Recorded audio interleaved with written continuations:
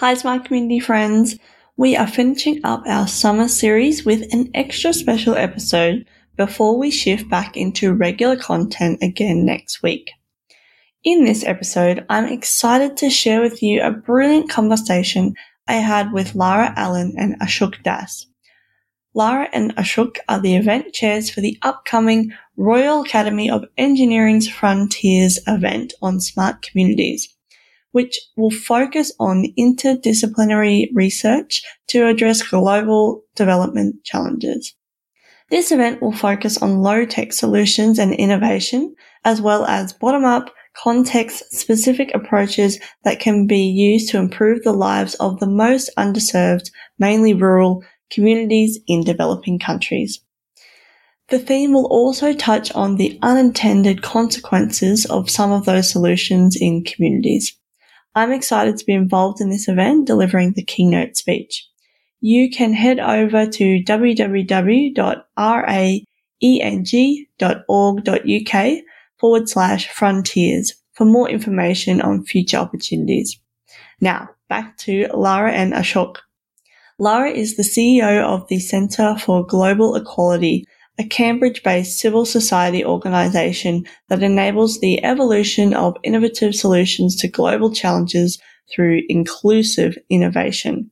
She's also an affiliate lecturer in inclusive innovation at the Department of Chemical Engineering and Biotechnology at the University of Cambridge. Ashok is the founder and CEO of Sun Moksha, a clean technologies company working on the socio-economic development of rural communities. He has over 25 experience in the semiconductor equipment space in the Bay Area in the USA and clean technologies in Bangalore in India.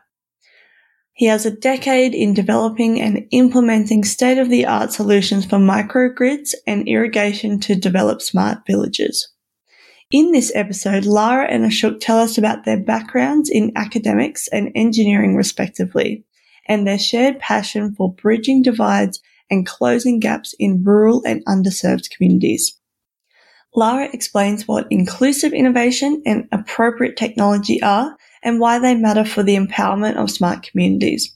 And Ashok tells us about some of the challenges he faced in creating smart communities in rural India.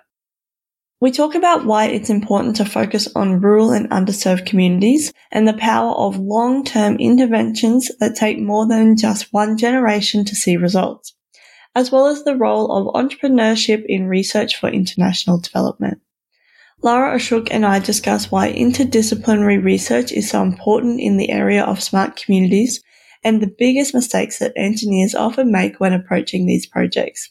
We finish our chat discussing advice for young professionals wanting to get into the space.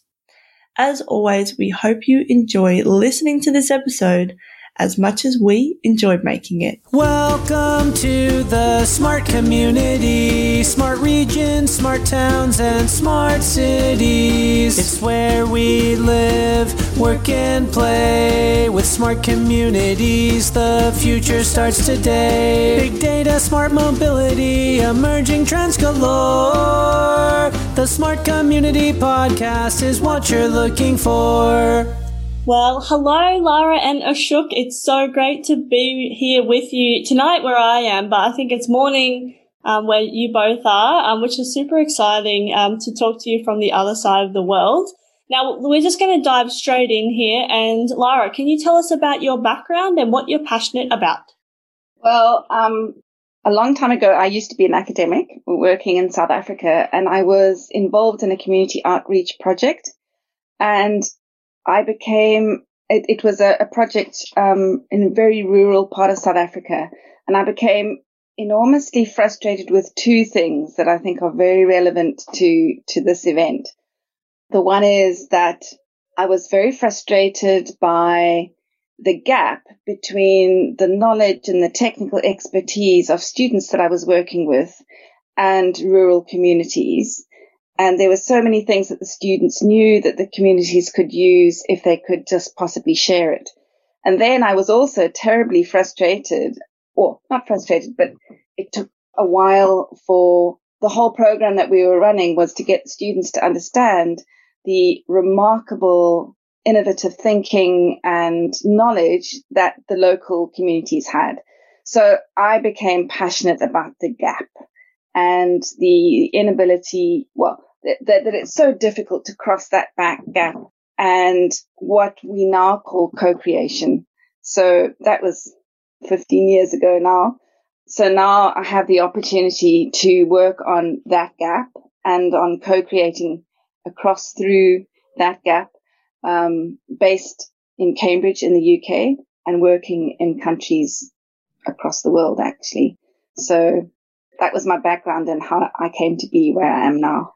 That's so exciting. And it sounds like you're really passionate about bridging that gap, I suppose. Yeah, absolutely. Now, Ashok, how about you? Tell us about your background and what you're passionate about. So, I'm an engineer, right? As they say. So, after graduating from IIT Kanpur, I went to US, did my PhD, worked there in the Silicon Valley for about a decade in the semiconductor industry. So I have been mostly in the high-tech industry. And then I came back to India to set up another company, India operation, again in semiconductor. But then I used to usually visit my hometown, and I also met a couple of others, who were working in the energy sector. So about after 2.5 to 3 years in India in semiconductor, I quit and went into renewable energy. And my goal was that let's bridge the gap of the renewable energy that is there in India. And when I went home, I realized that, my family, my friends, all of them are in the same situation of energy access. And one of my niece even told me that, uncle, I have everything. Just give me light. So that is something that, really touched me. And I said, we need to look at what the rural India is, where I come from. I hail from that same rural India. And since then, I have been working primarily and focused on energy access and energy access for empowerment. So it's not just light, it's the power that is important. So power is for empowerment, and how will be used to generate livelihood in the rural India. Because it's not only energy access, it's actually the progress, it's the economic development which is important. And that is where my focus is. And in fact, this conference touches upon all the three components that I have started implementing in the villages, which is engineering, that is infrastructure. So set up the solar power plants like the one you see in the background. Whether it is solar, biomass, biogas, doesn't matter. It should be a renewable hybrid energy in the village. And the second component, livelihood. So whatever we do it for livelihood. Everybody, we do not focus too much on light. We focus a lot on livelihood. And the third component is the smartness, the community, the digital divide. So everywhere we have gone, we have set up IoT, cloud. All my solutions are smart microgrid, smart irrigation, driven by IoT, driven by data, data collection, data access to the villages. And that helps me serve these installations and serve these services remotely, because most of the time I work in remote villages. Yeah, like I was going to add there that the passion for you as well is bridging that gap, another gap. We're talking about that divide that you were talking about just there of having access, but it's not just energy, it's, the power for empowerment. And it's, I think, really exciting about the conference that you're both chairs at, which is super exciting as well. And I'm so excited to be involved. Now, you gave us a little bit of background of yourself as well as your company. I will just jump back to Lara, and maybe you can just tell us a little brief intro of who you work for as well and what you do in the space. So I'm now the CEO for the Centre for Global Equality, which is a not-for-profit based in Cambridge in the UK. We are, our roots are we are Cambridge's International Development Network. So we have that basis in networking, working together, collaborating. But we now focus very specifically on what we call inclusive innovation, which our byline is innovation for, with, and by the rising billions. But basically, what we do is we find and generate really cutting-edge science and technology. Of course, very strongly with the University of Cambridge. Probably about 80% of what we do is with University of Cambridge people, but not exclusively. We also work with other UK universities and universities elsewhere in the world. So the idea is to take, what are the latest ideas that are really cutting-edge frontier technology, and we help people to work with people in developing countries, and that's with local academics and innovators, but also right down to working with farmers on the ground in rural areas to take the opportunity of that science and shape it so that it does really address the issues and the challenges that those communities face. So it's for those people, but it can only work if it's by and with them. Everything in the end comes down to the process of co-creation. So I'd like to stick with you, and let's go to what is a smart community. We're talking about smart communities. Smart city is a term that, we often talk about. What is a smart community to you? So I think I probably have quite a broad view of what a smart community is. I've chosen to interpret the phrase to be not just digital, but a community that uses advanced technology or high technology and integrates that into their lives. So there is usually a digital component to that, but if the technology was biotech or something else like that, I wouldn't say no. For me, a smart community is about how you take the latest, greatest, most interesting, most advanced science and technology and use it in those situations. However, so I haven't ringing in my head the whole debate around appropriate technology. So the idea of don't take something really advanced and dump it in a community when they can't fix it and can't use it and all of that sort of thing. So what we work with at the Centre for Global Equality in this whole inclusive innovation approach is to ask, how can we integrate appropriate advanced technology? So taking all of the principles and practices of appropriate technology and all that commitment to the local and to empowerment, but to use the latest tech. And that's possible now in a way that it wasn't possible in the 70s, partially because of the communications revolution, but also because so many young people from those villages have actually gone to good schools and have gone to university and have become engineers. And actually, so the capacity in those villages, often, sadly, they're unemployed, so they've gone back to their home village. So now, 50 years after appropriate technology was evolved, you actually do have engineers very often, more often than you would think, in those villages. And they actually do have the capacity to fix an advanced pump with a digital aspect to it.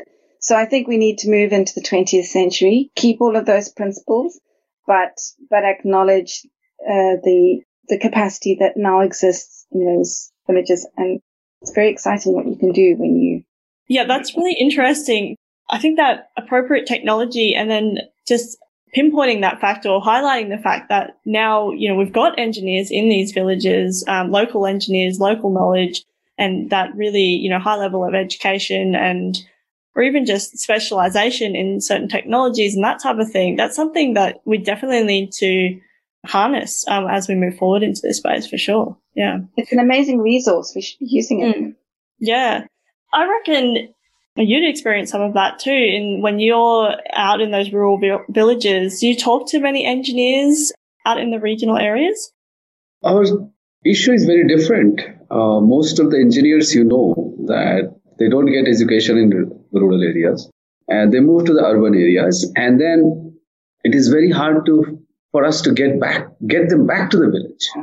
So that was one of the main challenges that I faced in creating this smart community. Right? For me, smart community is a locally empowered community that can take care of the needs and the utilization of the infrastructure, yet be digitally smart and digitally connected to the outside world. So that is how we implement. So for me, there are two ways to do things. One is that either you bring the capacity of the locals to the level of the technology, or you bring the technology to the level of the people. The first one is much more difficult because you need a lot of training, a lot of education to be done. So we really worked on getting the second one, bring the technology to the level that the locals can use it. Most of my operators don't even have a degree. They don't, most of them are just high school pass, but they can run these technologies. They can be operative in their environment, in their place, without leaving the village, and take care of it. And we have the remote monitoring and digital technologies that helps us identify problems, solve the problems, help them out. We train them. So we do educate them, but we educate them, we train them on the requirement that we have for running this system infrastructure, or if they need to go and start some new business, if they want to do some micro enterprises. So we go and train them on those micro enterprises so that they can be productive as soon as, at the minimum effort. So that is where, our entire effort goes to. And so engineering team is our team, mostly outsiders. I think that really highlights that this isn't a one size fits all. Like it's definitely like each situation, each smart community, we can call them smart communities, but they're not all the same. They're going to require different people involved and different levels of, technology and, all sorts of things. And I think, even just this conversation here really highlights how it can't be a one size fits all approach, and that we do really have to look at who we're working with and what communities need and want. So let's move on. We've talked about this a little bit, but why is the focus on rural or underserved communities so important to you both? We'll start with you, Ashok. If you look at the Sustainable Development Goals, first, second, third, fourth, fifth, all these are focused around poverty, hunger, education, food, health, water, even up to 7, energy, right? What do we realize that in order to solve these problems, I think we need to focus more on 8, SDG 8. If I focus on SDG 8, which makes them economically prosper, it makes them economically move up the value chain, people can take care of hunger, poverty, education, health. Why you and I are not worried about it? Because we are economically sound that we can take care of these needs. So we believe that we should focus on teaching how to fish rather than giving them fish. And our effort has been primarily in that direction, that we go work with the community, enable them, empower them, and then say, now you can take care of yourself. Now we will handhold you as long as it is needed, but eventually it has to be empowered. The locals have to be empowered to make decisions. I don't decide who will get how much power. You decide how you want to distribute the limited power you have. Whether you want, like the community makes a decision whether daytime they will use the power for irrigation and not for homes, right? Because there is a limited amount of power. So these decisions we don't do. We enable it. We make sure that whatever decision they take, we implement and empower them to make those decisions. So that is where, and the rural is needed because, if we do not focus on this gap, socioeconomic gap will stay where it has been. We have talked about removing poverty from the earth for many, many years, but we still have, same amount of poverty. Why?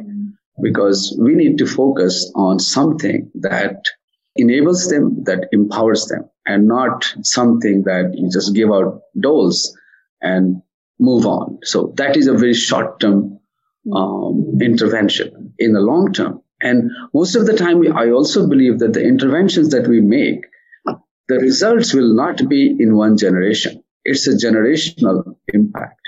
Because if I enable the villagers today, they start to invest on their next generation by education, by feeding them well, by making sure they are healthy.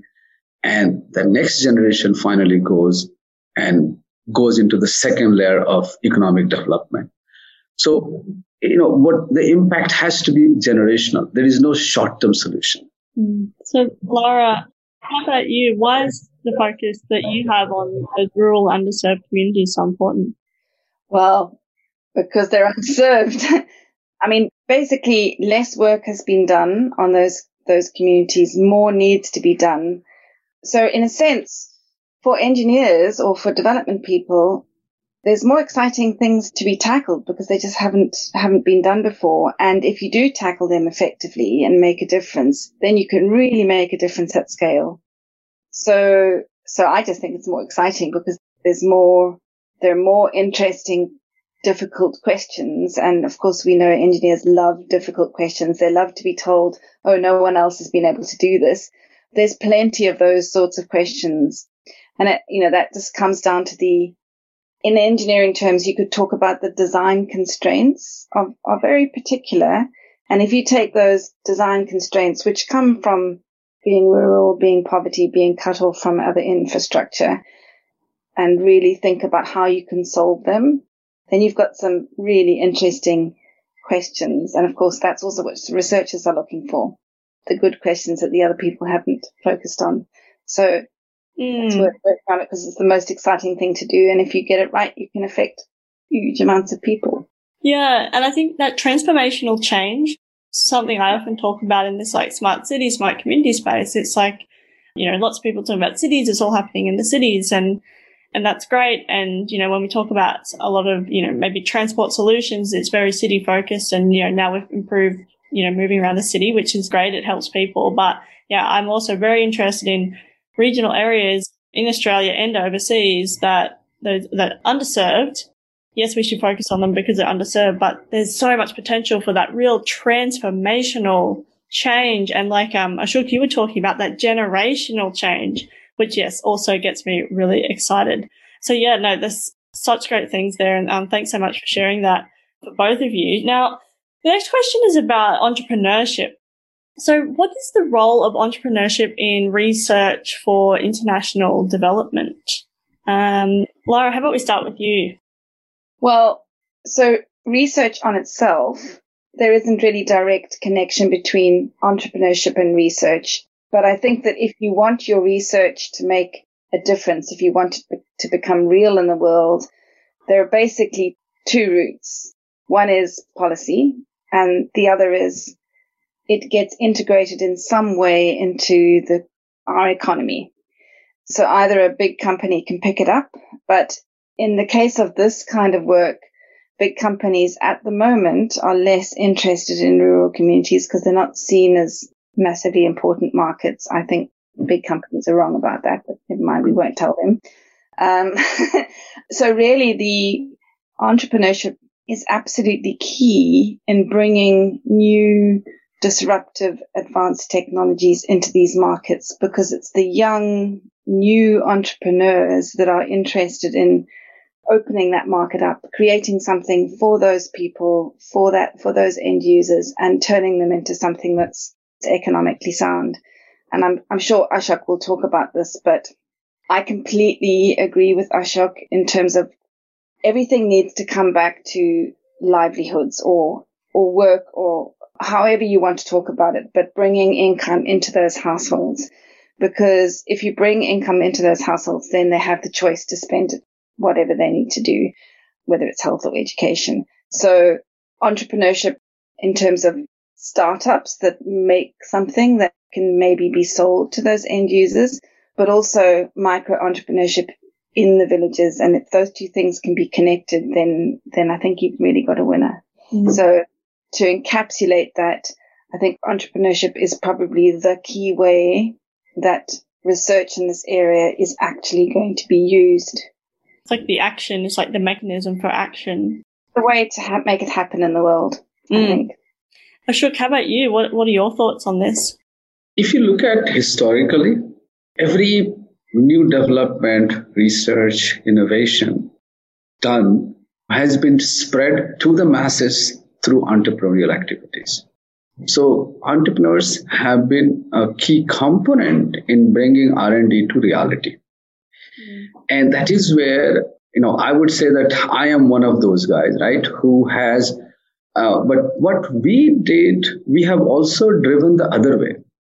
Usually people say that, you do R&D first, you look at this and then go and see what the applications are. I hit the ground first. We went to the villages first. We looked at the problems. Like I worked almost 2 years in the villages to understand what the challenges are and then do the right kind of development to address the challenges.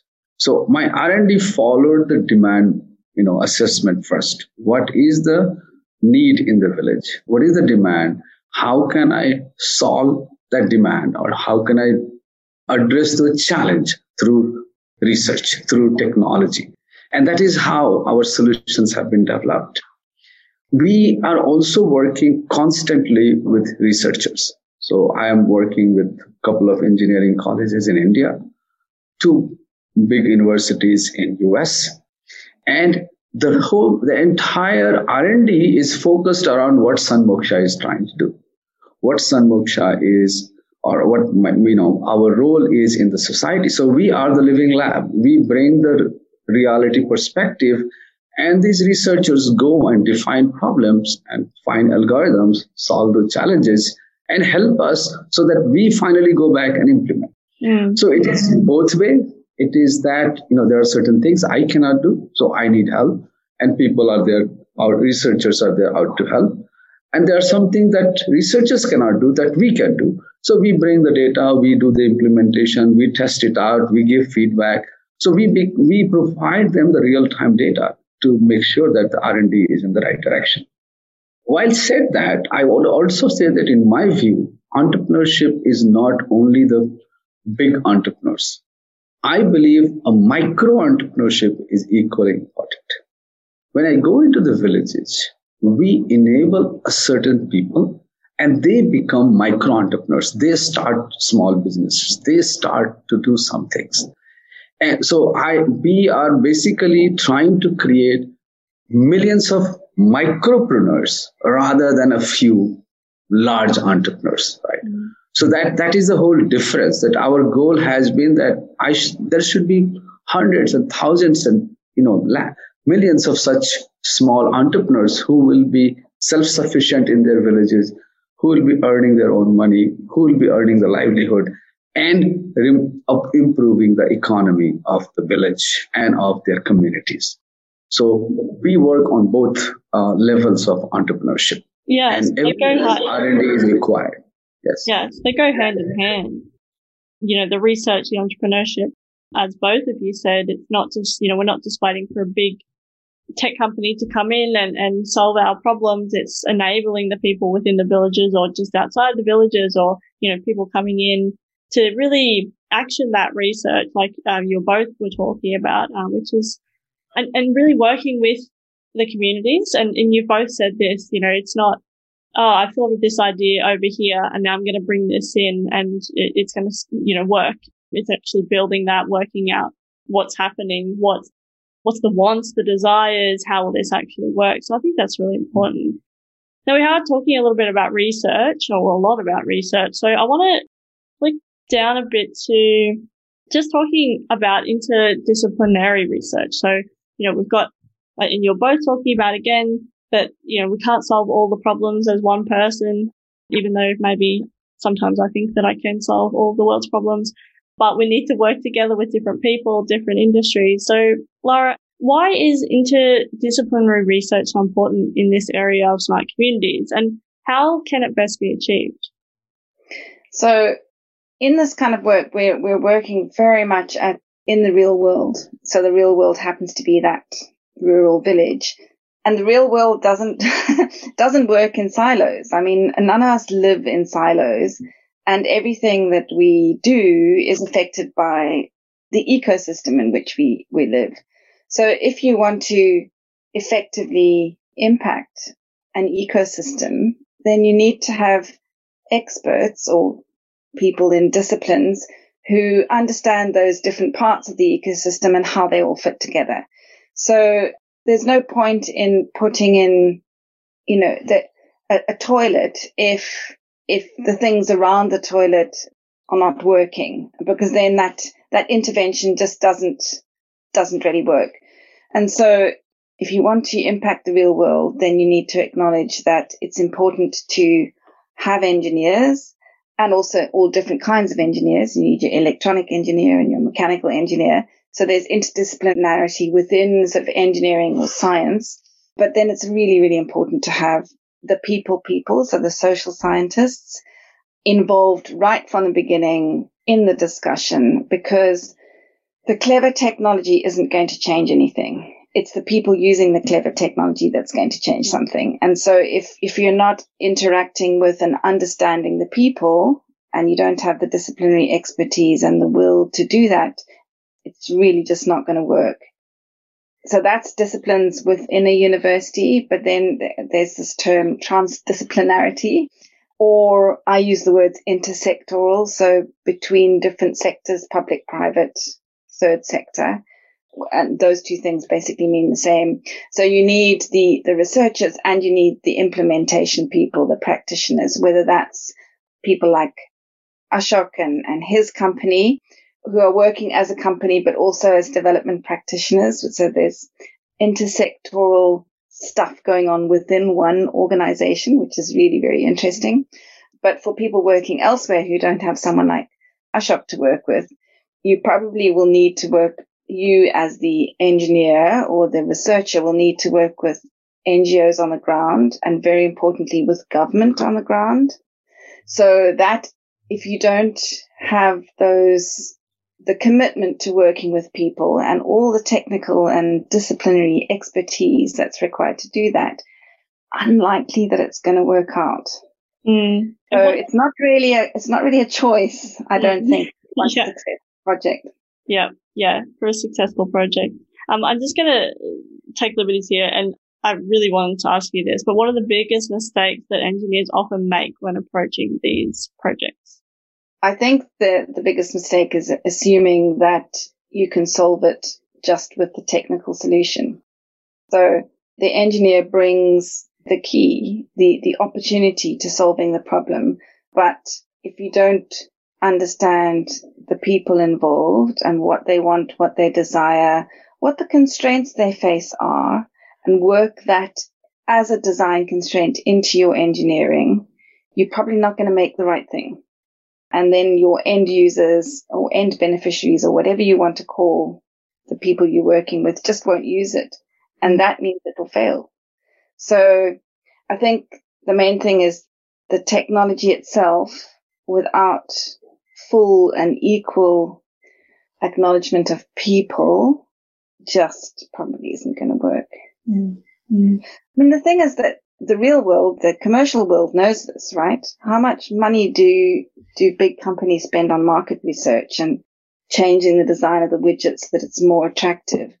It's the habit of international development that when people over there are paying and people over there are receiving and someone else is delivering in the middle, it's very easy to deliver something that the end beneficiaries don't actually want. In a market economy, then they just won't buy it and it'll be a failure. So it's much clearer that you can do it, but you'll be wasting lots of money if you do.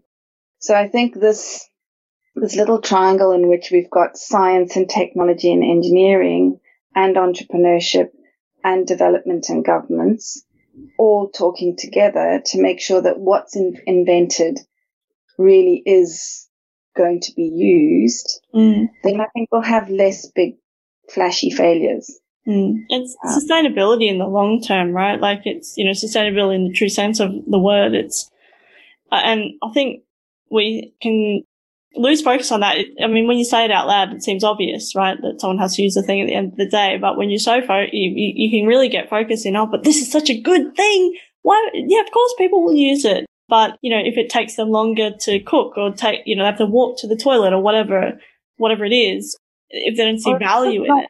Culturally desirable. Like, I don't like the taste of that. Yep. And we're talking about a bit about sustainability. And could you tell us a little bit about your theory of the change for smart villages and, your company?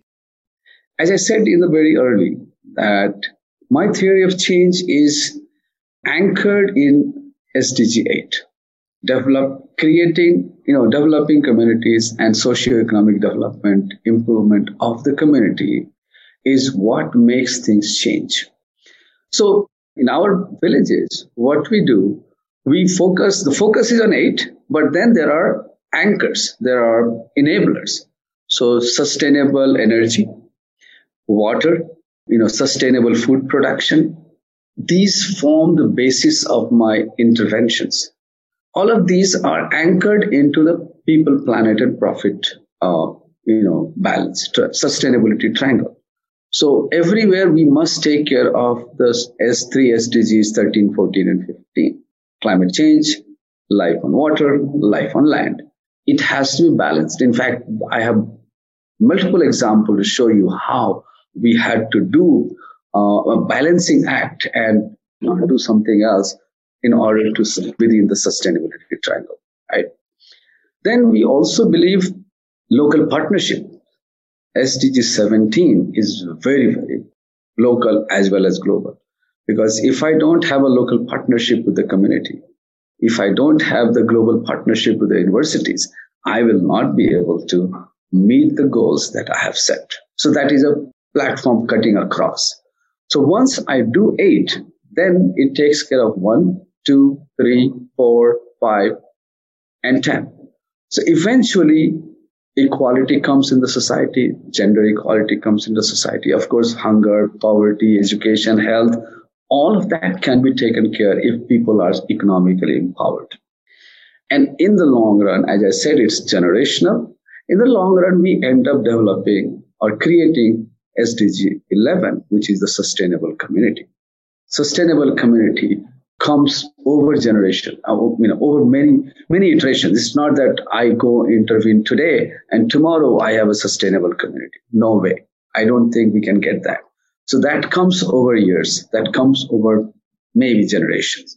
And that eventually leads to, SDG, the ultimate SDG of peace and justice on the society, in the earth, right? So that is how we view it. And this is a repetitive cycle. You go do some intervention, there will be some development, you come back and you do next intervention. Then you come back and you do next intervention. So the interventions and the development cycle continues. It's not that it's a one-way process. It's an iterative process. You need to understand what is the next the community is going to require. I'll give you, a concrete example. We put the energy there. They say, now I need to go do irrigation. They started doing irrigation. They started producing more. Now they say, hey, we are producing enough. Can we get cold storage? So now it's time to go and intervene with a cold room or a cold storage system so that their produce gets more value. Next step comes, he said, why am I selling raw vegetables? I can process it and sell it. Those are the ideas that we give them. So you add value to produce. So, and that eventually leads to creating of microeconomic zones. So this is a stepwise process which we go, so we don't go and engage with the community and leave. We are always engaged. That is the entire process that we have to follow if we really want long-term sustainable development. And I mean, you've answered this really already, but how do you ensure that, I guess, these projects remain sustainable? I guess you keep, like you just said there, it's not, we go in, we engage, we give them something, we leave. It's you're continually checking in, like updating, need something else, they want something else. How long do you stay with these villages for? Is it an indefinite process? No, I think a decade is enough. Over a couple of years, you will eventually get them to a level that now you're not needed. The only thing that it may always be needing us is this, maintaining and supporting these technologies. Right? They still have to get some support. To keep the technologies working there, and that is where it's a service model. It's really not a product model that we are talking about. And most of the time you will see, hey, I have developed a microgrid box. What do I do? The whole end aim is that I go and sell this microgrid box to someone and they are on their own, but they cannot be. So for us, microgrid box is not the solution. It's the microgrid around it, the entire transmission, distribution, looking at the demand, understanding that their demand may change. How do I make my system so that changing demands can still be met? So these are the components that go into developing a sustainable solutions and sustainable communities. Well, we're going to wrap up soon. It's been so great to speak with you both. Time has flown, as it always does when you're having a great conversation. I'll just finish off with a question each, and if you want to do a short tweetable answer, and then we'll wrap up. So first to you, Lara, your phrase inclusive innovation in your work. Can you give us a quick definition of that? So our byline is innovation for, with, and by the rising billions. And so the for is the innovation needs to be totally appropriate for those contexts. The with is we're not going to get it right unless we co-create with people in those contexts and shape the opportunity of the new engineering to really fit what's needed. And eventually by, people are innovating themselves in those villages. They are already, there's the term frugal innovation, but they are already innovating. But can we bring the new technology so that they can start to integrate the opportunities of that new technology into their own innovations? And the rising billions, the bottom half of the world's population that lives under less than $4 a day, their income is increasing. We would like that to go up. And we think that's where the really exciting things are going to happen. That wasn't very tweetable, but that's what it's all. It's all within the byline. For, with, and by the rising billions. Love it.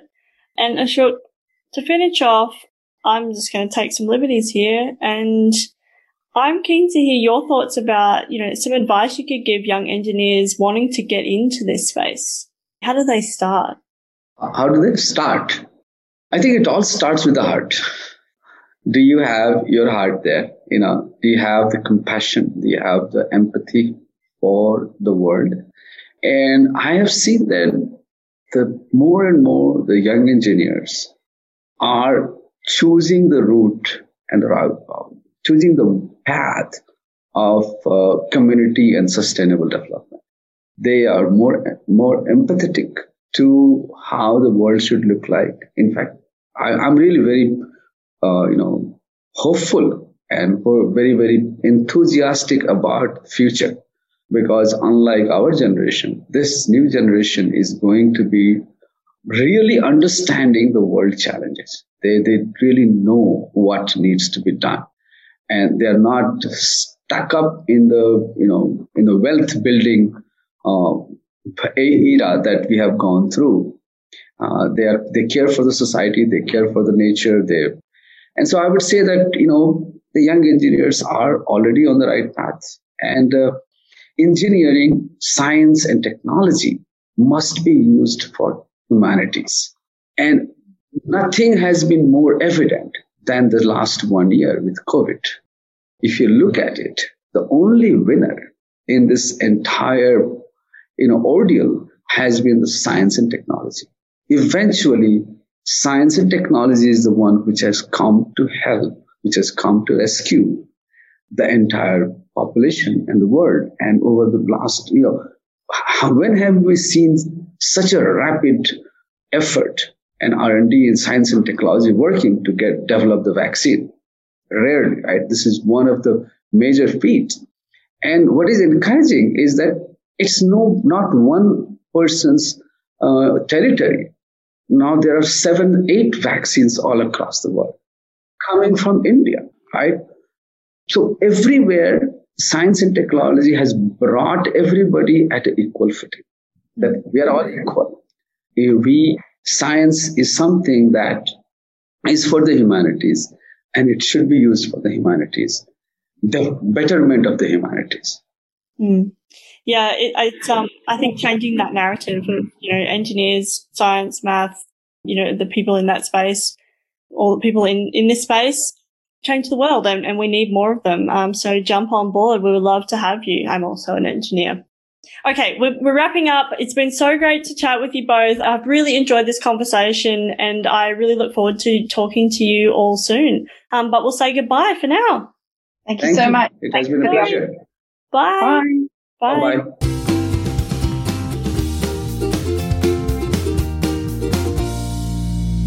The Smart Community podcast is brought to you by My Smart Community. If you're looking for support in podcast strategy and production, workshop design and facilitation, or communication and media advisory, get in touch. Email hello@mysmart.community or head to www.mysmart.community. Thanks so much for listening to the Smart Community Podcast. Show notes for this episode and all other episodes are available on our website, mysmart.community/podcast. If you have any questions for us or any of our guests, you can email hello@mysmart.community. You can also find us on the socials. We are on LinkedIn and Twitter @SmartComHQ. That's com with 2 M's. If you are enjoying the podcast, please hit subscribe so you never miss an episode. And we would love for you to leave us a rating and review at wherever you listen. This really helps us reach more ears and eyes, so thank you for your support. As always, we hope you enjoyed listening to this episode as much as we enjoyed making it.